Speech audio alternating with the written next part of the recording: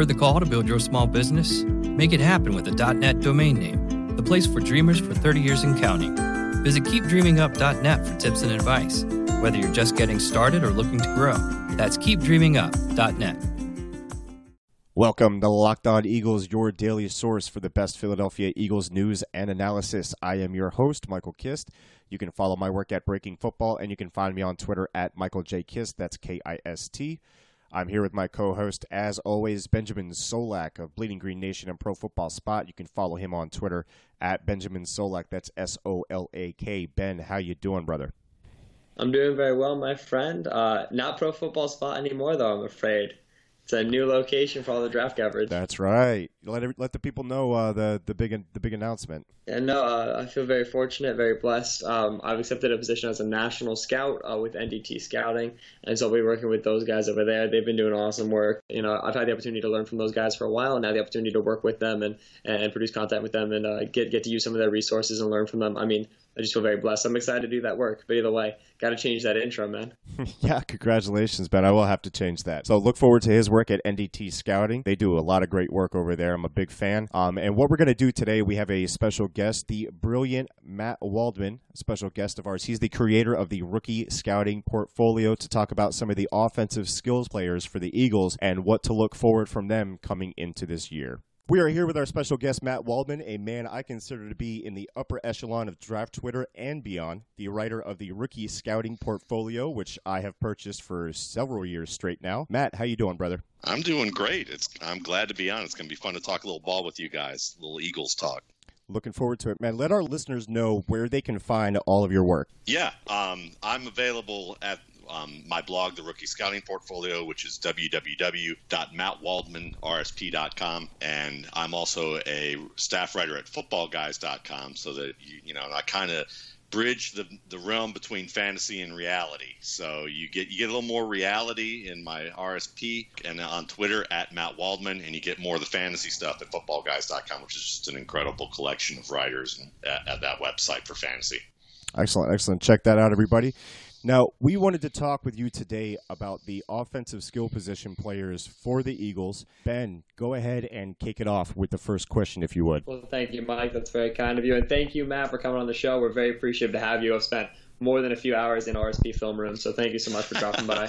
Hey, man, it's my pleasure. It's a thrill, and before I even go forward, I got to say the Eagles are kind of a special place in my heart, because the reason I started the RSP was that I was a big Brian Westbrook fan in college, and it was actually some takes about him that inspired me to start doing this book and writing about rookie prospects and delving more into it. So I've always been a big VW fan, and it's nice to be able to do some Eagle stuff. I don't think you're allowed to be an Eagle fan without being a big Brian Westbrook fan. It's one of the calling cards, man. Like Dawkins, Westbrook, those are the people that you just had to, believe in them past anything. So glad to hear it. We're actually sticking with running backs to start. There was an RSP film room you did on Donnell Pumphrey, which I think unfortunately had no audio or something like that. Yeah.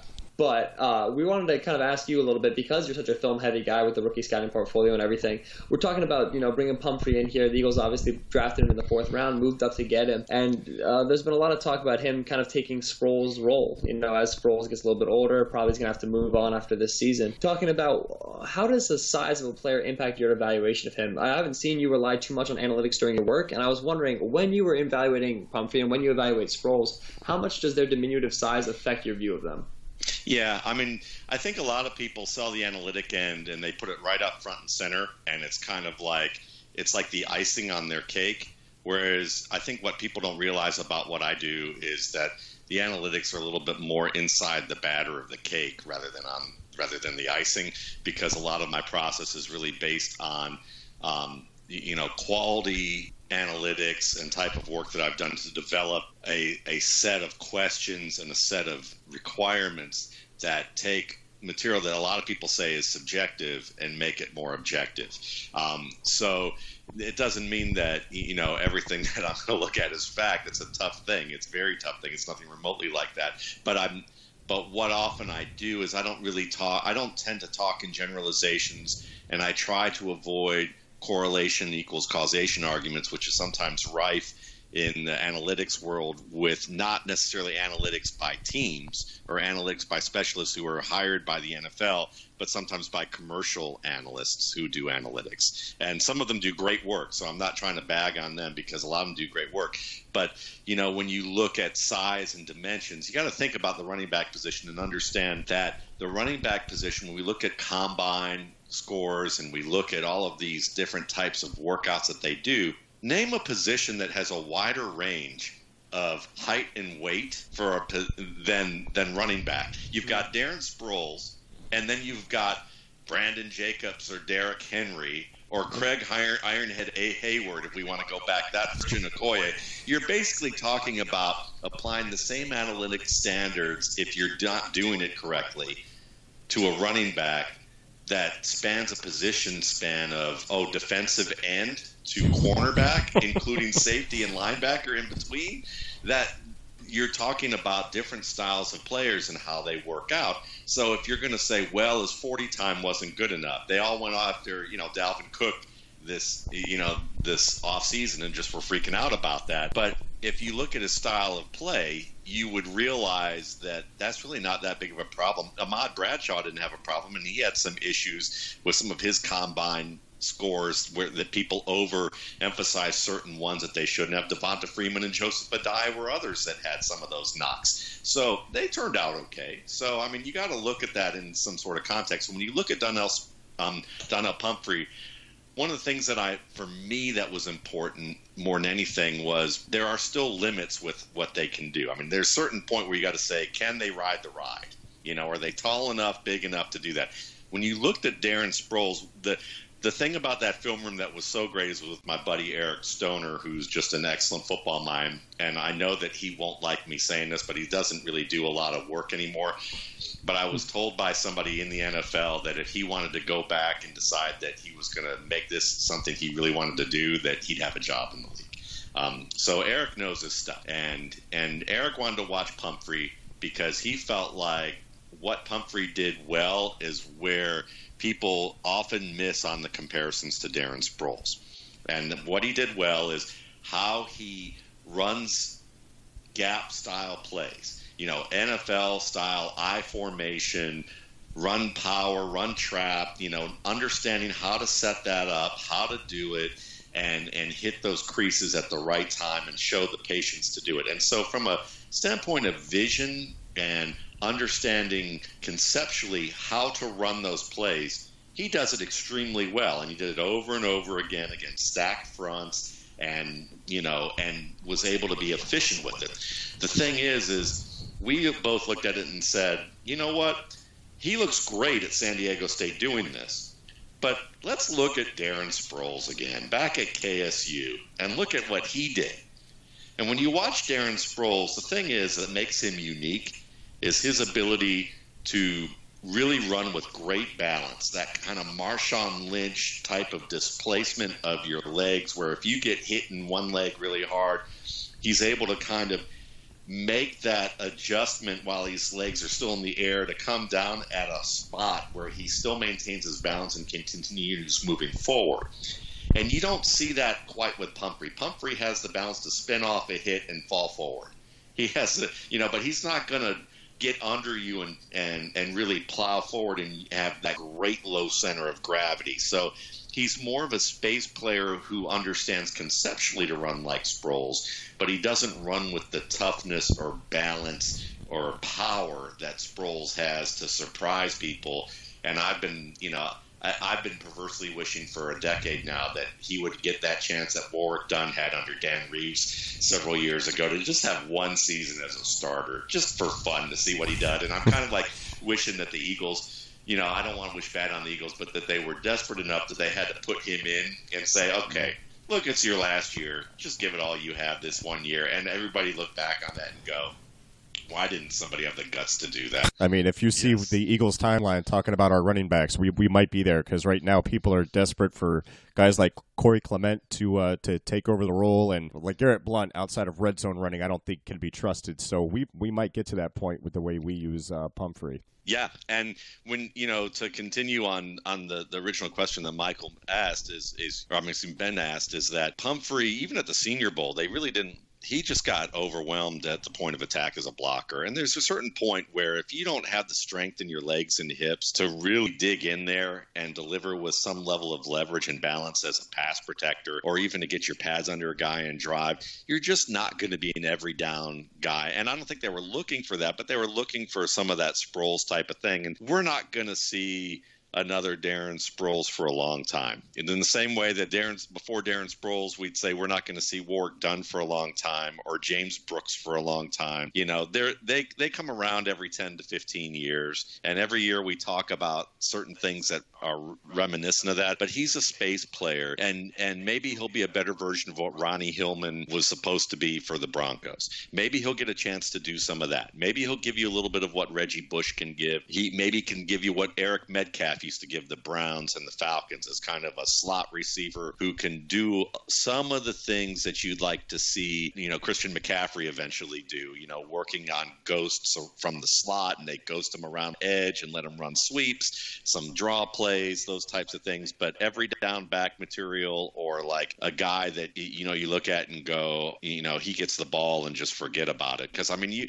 you saw last year, you saw Sproles go up the sideline a couple plays, and his teammates are basically signaling touchdown like from the 35-yard line, because they know from experience that there's no way. And Pumphrey's not that kind of player. A ton of information there. Wonderful stuff. I love the point you're making about Pumphrey's vision and how like that his ability to run gap was really unique for him, because definitely I thought that stood out on his tape as well. And it's fun to see Eagles Twitter massively overreact to, you know, Pumphrey not having the greatest of preseasons, when a lot of the way that he's currently being used is not usage to which he's used to, and it's not usage that he's going to have during the regular season.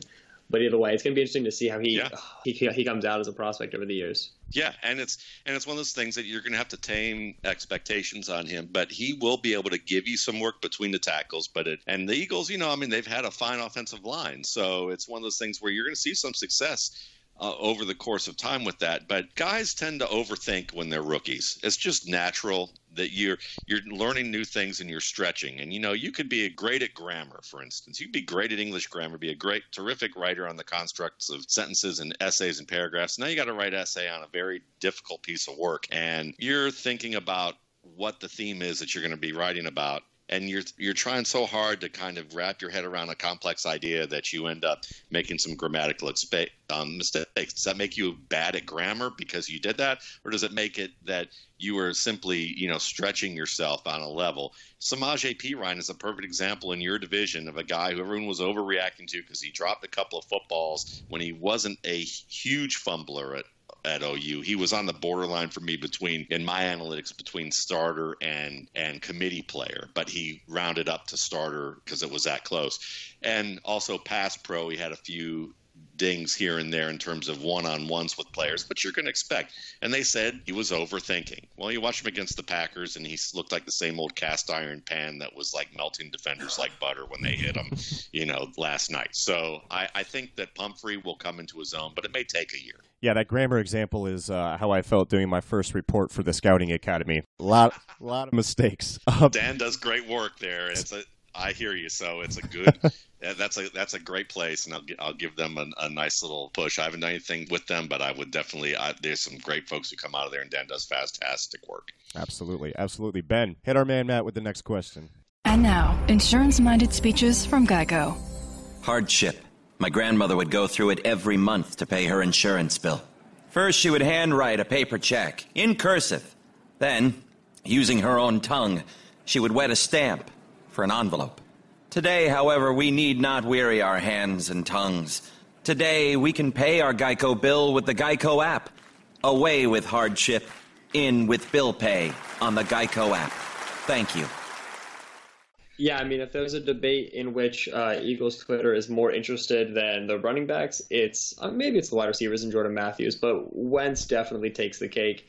And we're just curious, coming from a guy who's watched a slew of quarterbacks over the years, there's this big debate about whether or not Wentz is going to take a step forward in his second year, where his deficiencies are, whether or not those deficiencies are something on which he can improve over time. And so looking at Wentz's first year, you know, what did you just think generally? And then as far as moving forward, do you think there's a chance that he does, you know, kind of blossom and continue to improve over the next few years? I think the short answer to the question is yes. I think that he's going to take a step forward. But, to go back and kind of give a little bit more detail with that, it's kind of goes into how I look at quarterback play. And as I've been doing this for about 13 years, it's evolved to the point where I guess a simple way of saying it is that quarterback to me is something that has really three big components to it. And one of the components that's most popular is kind of the academic technical. Can you absorb the playbook fast? Do you remember the play calls? Do you have good technique in terms of your drops, your setups, your footwork, and your ability to deliver the ball with a good, with a good process? And, that's something that NFL teams tend to talk about a lot. Media talks about a lot and says that makes a good quarterback. You got to have those things. All right. So then the next thing is the athletic component, which is, arm strength, the ability, maneuverability, mobility, how great your legs are in terms of being able to break the pocket, or if you're big and strong and able to shake off defenders and take punishment. So you've got that athletic angle as well. That can also be overemphasized sometimes in media and in scouting because these are known things that you can measure.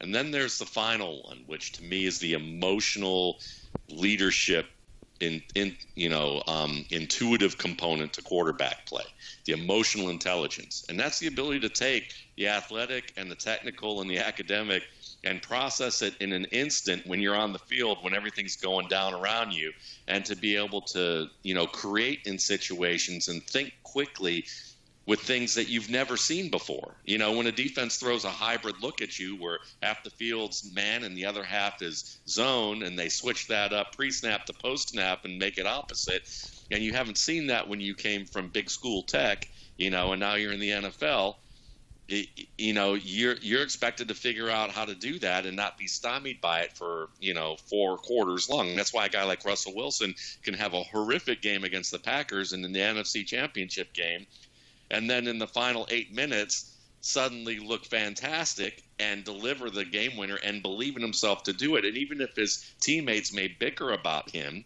he's still a guy that believes he can win and has taken them to 2 Super Bowls in his first, 4 years now in the league. And I still joke around that Cam Newton, they should have a commercial with Cam Newton, after the year after his Super Bowl appearance where he's training and Russell Wilson sitting on his shoulder going, I'm just right behind you.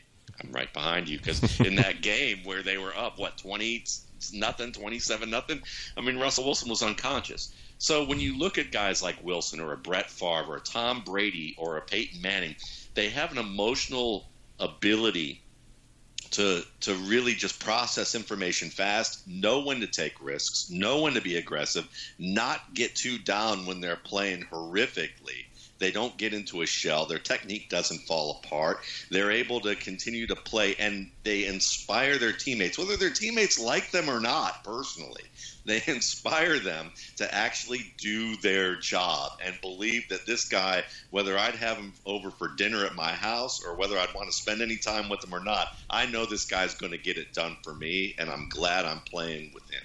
And I think that that's the type of thing that teams don't know how to measure that on a consistent basis. It's a tough thing to be able to measure. So what they hope is, if we do the academic and technical and we get a guy who can do the athletic and the academic part, the experience he gets will make him more emotionally intelligent with what he does. Well, Pat Mahomes to me is a very good emotionally intelligent quarterback with great athletic ability who may not technically be as sound as people want him to be, but I'd take him in a heartbeat over a lot of guys because you can teach the academic technical. That's, as long as it's not so out of bounds, like say Tim Tebow's technical flaws that were so out of bounds that he couldn't really overcome them, because there's a point in performance where if you are that sloppy on a certain area that it's already stuck, it's already ingrained in you, or you have to be Brett Favre special, where Brett Favre could throw the ball, bring it down to his kneecap at age 40 and still beat a defender knowing that was going to happen.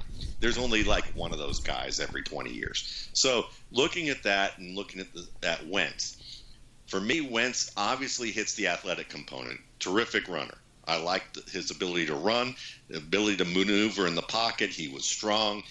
He obviously wasn't scared in the pocket. Had the arm that you're looking for. So, technically, I thought, he had some improvement to make. Dub Maddox, who's an excellent coach that many people have never heard of, but who you will hear about someday in the NCAA when head coaches aren't afraid that when they hire him as their offensive coordinator that he's not going to wind up taking their jobs. But he's on the circuit right now, doing a lot of lecturing. And he did a great profile of Wentz's footwork to show where his inaccuracy is. It's not in the arm, it's in the feet. And so that's something he's going to have to clean up. But those are things that the footwork is easier to fix than the arm stuff. So the fact that that's the issue isn't a big deal. He's always had some inconsistencies as a deep ball thrower. The fact that they add Alshon Jeffrey tells me they know that. They know that the best way to erase that isn't to try and make him become a pinpoint deep passer, but to find a guy who can erase those minor inaccuracies and let him win the ball in the air. So great move on their part. Another great move is Torrey Smith. Well, let's get a fast guy who maybe Wentz can't overthrow. So that as a result of that, and who also can go up and win the ball a little bit. He did that well when he was, I believe it was either Maryland, I believe. And so you've got two guys like that. But the thing that I liked about him and that I think that ultimately has a yes for me is the emotional thing. He was always a tough player who that when he made a mistake in a game, even in big moments at North Dakota State, he fixed that mistake on the next drive. He saw what the defense was trying to do to him, and he figured it out. And he was able to, when he made a mistake, he didn't try to do the same dumb thing again, or he realized what he needed to do, and he wasn't too cautious with it. So, maybe processing, reading the field, he's going to have some issues on occasion. He's still going to do some things that you not like. But I also think that he's shown enough growth that within a year or two of continued growth and development, he'll recognize more things to take a step. I don't know if he's ever going to be the elite quarterback you want, but I think that he'll be good enough that with a strong team around him, you guys will be happy with the result. Something that me and Ben were talking about last week after the first preseason game was we were impressed with how quickly and how smooth Wentz's feet looked setting up with his 3-step, his 5-step drops, because last year there was a little bit of clunkiness to that. Even in college, his feet tended to get stuck in mud and whatnot. And I think that's where some of the accuracy issues do come, and your feet aren't ready to throw. And you got to wing it in there with all arm, and things can go haywire with that. So hopefully he makes that next step this year. And I agree with the points about Alshon. He's never going to be a pinpoint deep ball passer, so get a guy with a crazy catching radius to go grab it for you. Last topic we wanted to hit on with you, Matt. There were a lot of people that loved Nelson Agholor coming out in the draft, including myself. What did you like or dislike about Agholor as you watched him pre-draft, and do you think there's a skill set to work with that could lead to a rebound year? Yeah, I think there is. I liked Nelson Agholor as well, and I thought he was an ultra-quick guy with excellent burst off the line of scrimmage. I thought he had a good second gear into his routes, and he had that start-stop explosiveness that you're looking for to become a good route runner. You could make the sudden turns. He knew how to use his quickness and pacing and then different head fakes to tell a story in route running, and I thought that he also showed some preliminary skill at reading the defense and understanding when to adjust his routes based on blitzes and coverage changes at USC. And he even worked back to the quarterback well. I thought that he had a good rapport with his quarterback and understood how to communicate well with him that a lot of receivers don't always show. I thought he attacked the ball well to the target. He knew how to extend his arms and make catches. He had some release moves that were good. I just felt like, the things that I thought he needed to work on were to be more aggressive as a blocker. He had to be someone that had to get a little bit more physical and technically sound because he's a thinner guy, so he's never going to, bully defenders as a blocker, but he's going to have to be really strong with technique. I didn't think he was really a consistent tackle breaker or power guy, but you're not looking for that with him. You're looking for him to kind of man the slot or the outside in more of a precision-oriented pass-catching role where you get him into open field yards after the catch. And I think that for him, sometimes he had some concentration drops, and that was something that we saw that in abundance over the first couple of years as an Eagle. And I think that when you look at, we have to understand with players that these are, guys in their early 20s. And, as a guy who's, probably twice that age now, I remember my early 20s, and, I always joke around that, if you're in your early 20s, you think it's kind of like those old war movies where you feel like you're going off to school or your first job, and you're like, I can't wait to get out of my parents' house and live this life to the fullest and experience things, and I'm ready to be the hero in my own life. And then you get to the front, and everybody there is about your age, maybe a little older, and they're all like, yeah, you look all like you can't wait for this. Wait till you get some of this. And then the bombs start going off, and all the crazy things start happening, and you look around and you're like, I'm really confused with what's going on. And I think Al Galore went through some of that. Yeah. And I'm being nice about that. Obviously, you guys know more, from the headlines there, and that can really take away from your game. That can take away from your ability to concentrate and to do the things you're supposed to be doing and be a big distracting force in your life. And it can show up with simple things like catching the football and overthinking things because you're worried about, what do my parents think about what happened here? What does my girlfriend think about what's going on here? What am I gonna deal with in the parking lot when I come out of practice? What is the media gonna ask me about that I have to pretend that it doesn't really bother me? So hopefully he's gotten past enough of this stuff and has learned also that ultimately, if I want to stay in this game, I really can't care, and he'll be okay. Yeah, great points. Look, it was an absolute pleasure having you with us today. For our listeners, if you've never seen the Rookie Scouting Portfolio, or you not been living under a rock and you don't know who Matt is, buy his latest draft guide. There are guys that you'll see a lot of people in this field that do this type of work. And with a lot of people, you might just get some guys that look at 3 or 4 games on Draft Breakdown and throw up a few paragraphs and give your analysis and whatnot. I've gone through the notes that Matt takes on these prospects.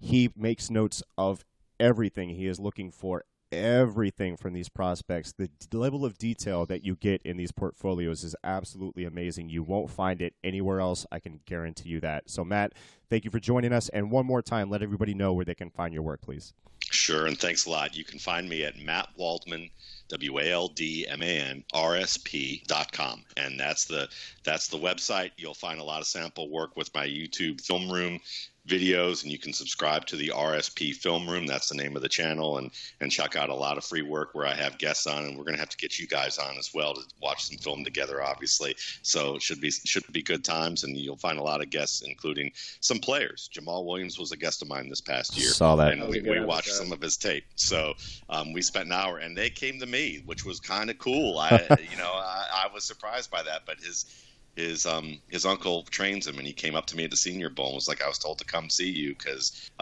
we'd like to do some film stuff together. I was like, that's fantastic. So yeah, check it out. It'll be fun, and hopefully you'll enjoy it. Thank you so much, Matt. Have a great one, okay? Thank you, fellas. Yeah, Matt. You too. All right, and we're back. Ben, Matt was amazing. Love talking with him. And I know there was something that you brought to my attention before that kind of correlated with something that Matt was talking about with the emotional intelligence of Carson Wentz. Do you want to delve into that a little bit more? Oh, absolutely, yeah. One of my coworkers at Bleeding Green Nation, Sean Cottrell, who also does work at Inside the Pylon, great football mind, great dude, ton of fun. He was standing for Carson Wentz real hard over the summer, kind of beating back all the detractors, and he was making this point about Carson Wentz's emotional intelligence, his resiliency, kind of his grit. And, because that point isn't necessarily as quantitative, as easy to measure. And I also don't think that maybe Sean had as eloquent of words for it as Matt did. Obviously, Matt's been doing this for 13 years.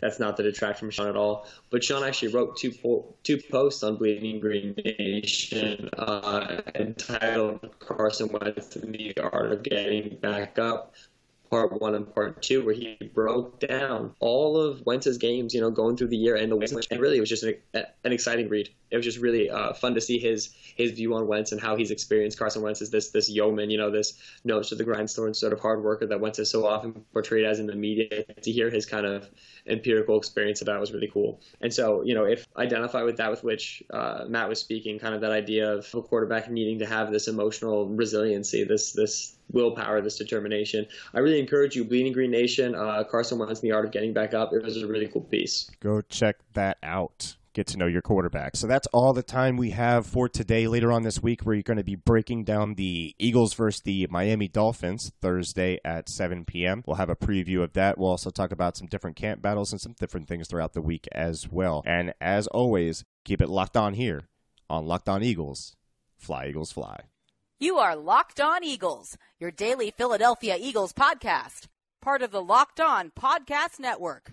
Your team every day. What you doing? Ran out of space on my phone, so I'm deleting some stuff. Bye, singing dog. Bye, goal. I pronounce you. Bye, wedding ceremony.